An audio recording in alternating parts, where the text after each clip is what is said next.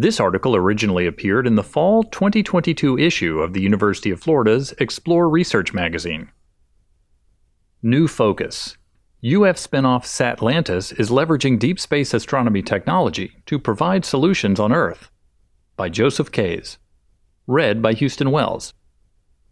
UF astronomy professor Rafael Guzman has spent his life looking up at the stars, but it took just one question in the spring of 2011 to shift his focus 180 degrees and send his career into a whole new orbit.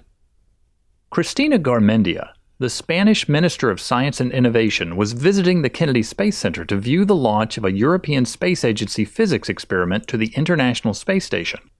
But the launch was delayed for 24 hours, so a quick visit to UF was arranged, with Guzman, a Spanish native, leading the tour. Guzman mentioned he was working with Spanish astronomers, mounting telescopes on small satellites to search for dark matter, when Garmendia asked the pivotal question. "This is very interesting, Rafael," Guzman recalls Garmendia saying, "but have you ever thought about using the same technology to look down at the Earth?" Guzman focuses on galaxy evolution using both ground and space-based telescopes, but he admits he had never really thought about looking back at Earth.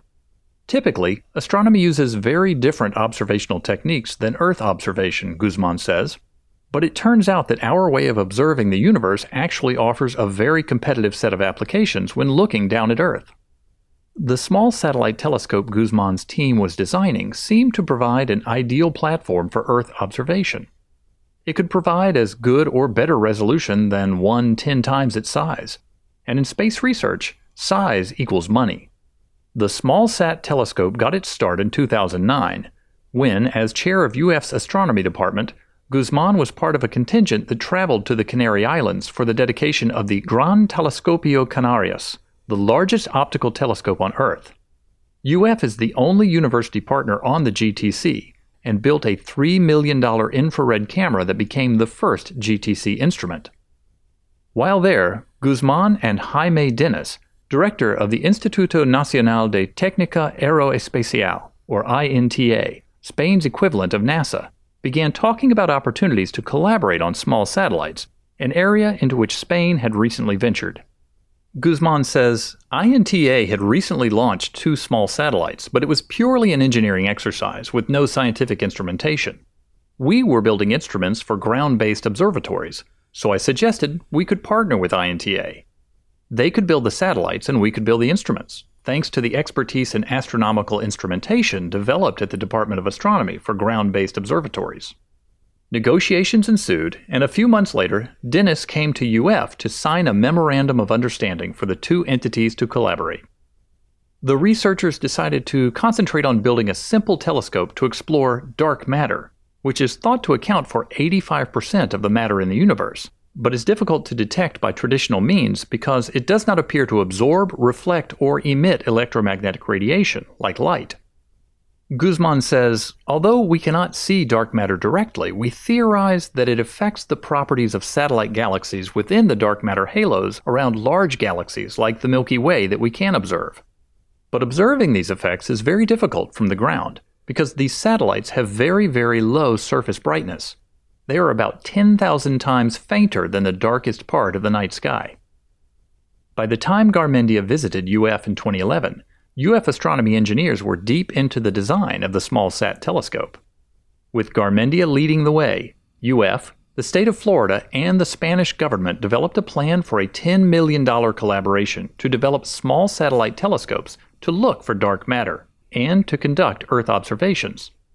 Then there were elections in Spain, Garmendia left her post, and this was not a priority of the new government, Guzman says with a shrug, so the project stalled. But Garmendia, now back in the private sector, hadn't forgotten about the project. In 2013, she proposed forming a company to pursue the idea, and Satlantis was born as a UF spinoff.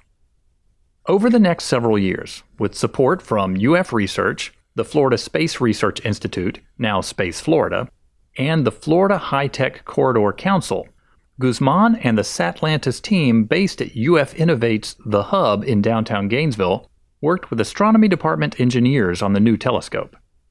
Guzman says they ended up with a binocular telescope because that allowed simultaneous observation in both the visible and infrared wavelengths with no moving parts.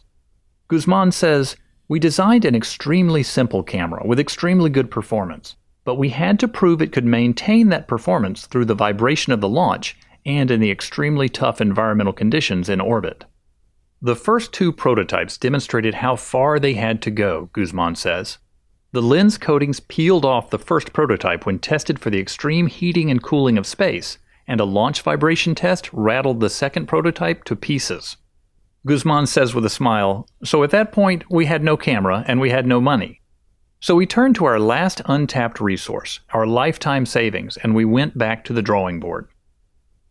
The Gainesville-based Satlantis team, working with an engineer firm in northern Spain where Satlantis was now headquartered, redesigned the device, and this time it passed all the tests.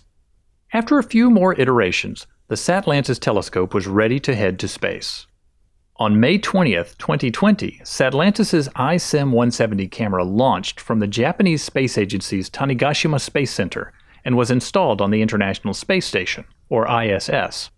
Guzman says of the 6-inch diameter lenses, "For the first time we demonstrated sub-meter resolution images from the ISS with a camera that could fit on a small satellite. Nobody had done that before." In December 2021, a smaller ISIM-90 camera launched to the ISS aboard a SpaceX rocket for additional testing to demonstrate its overall ultra-high resolution, its ability to maintain resolution across the spectrum, from visible to near-infrared, and its ability to scan large areas of the ground while moving along and across its orbit. And on May 25, 2022, ARMSAT-1 launched from the Kennedy Space Center aboard a SpaceX rocket and was deployed into a polar orbit 530 kilometers high. The mission is backed by the government of Armenia, which hopes to use the images for emergency management, environmental monitoring, and other applications, according to Prime Minister Nikol Pashinyan. Guzman says Satlantis' technology offers 3 competitive advantages over existing satellite imaging systems. The first is the ability to apply super-resolution algorithms developed for deep space imaging to produce Earth images with detail that equals a satellite about 10 times larger, and therefore 10 times more expensive to build and launch. The second is the ability to take images in many color bands without any loss of resolution or blurring. Guzman says, "As in astronomy, we do this by taking many snapshots very, very quickly. It's like a laser pulse, and we can then reconstruct the image without any blurring." The third advantage is that the camera can sweep back and forth, 30 degrees in each direction, allowing it to follow irregular structures like coastlines as it passes overhead. Like any startup company, Satlantis has been working hard to develop relationships with potential customers in a wide range of industries who can take advantage of these unique capabilities.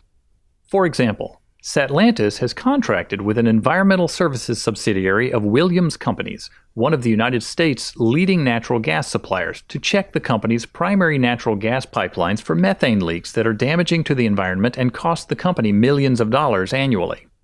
Chad Zamorin, a senior vice president at Williams, says, "Williams is extremely well positioned with our large-scale energy infrastructure network to drive the next generation of the clean energy marketplace. Our investment in the Satlantis technology will further enhance emissions detection and measurement capabilities, which is key in the delivery of the responsibly sourced natural gas." Satlantis is also partnering with its innovation hub neighbor Agriculture Intelligence to leverage both companies' strengths in the fight against the greening disease that is decimating Florida's citrus industry. Matthew Donovan, CEO of Agriculture Intelligence, says, "We need to know how many productive trees are there, and just as importantly, how many are missing. Because Florida growers must contend with storms, freezes, and acute events, as well as the presence of disease. Our goal is to shorten that time between data collection and analysis and, therefore, the decision loop for growers to take action to save their trees." Agriculture Intelligence harnesses a system called AgriView, which captures inventory data using drones. The system was developed by Yanis Apatsidis, an assistant professor of agricultural and biological engineering with UF's Institute of Food and Agricultural Sciences. The collaboration with Satlantis could drastically speed up that data collection using a satellite pointed at Earth.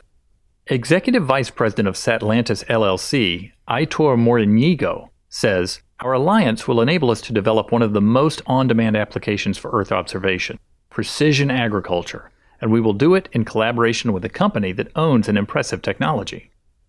While drone technology can provide higher resolution than satellites, it lacks the scale that is required to cover large fields of crops.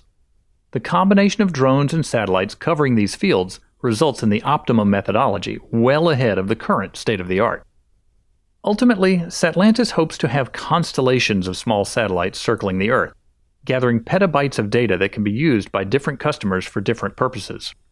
Guzman says if you have only one satellite, you typically would have 1 to 3 observations every day of a specific location. If you have 3 satellites, it will be one every 3 to 4 hours. If you have 30 satellites, it will be one every 30 minutes.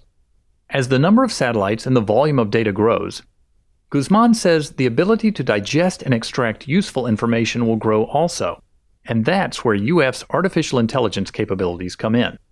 Guzman says, with constellations, we're getting huge amounts of data, much of which is repetitive, so the valuable information is often in what changes, whether it is methane leaking into the atmosphere from pipelines, plastics floating in the ocean, or citrus greening in orange groves. We hope to use artificial intelligence, neural networks for example, to train the satellites to make decisions about where to point the cameras to increase the probability of capturing areas of interest in real time.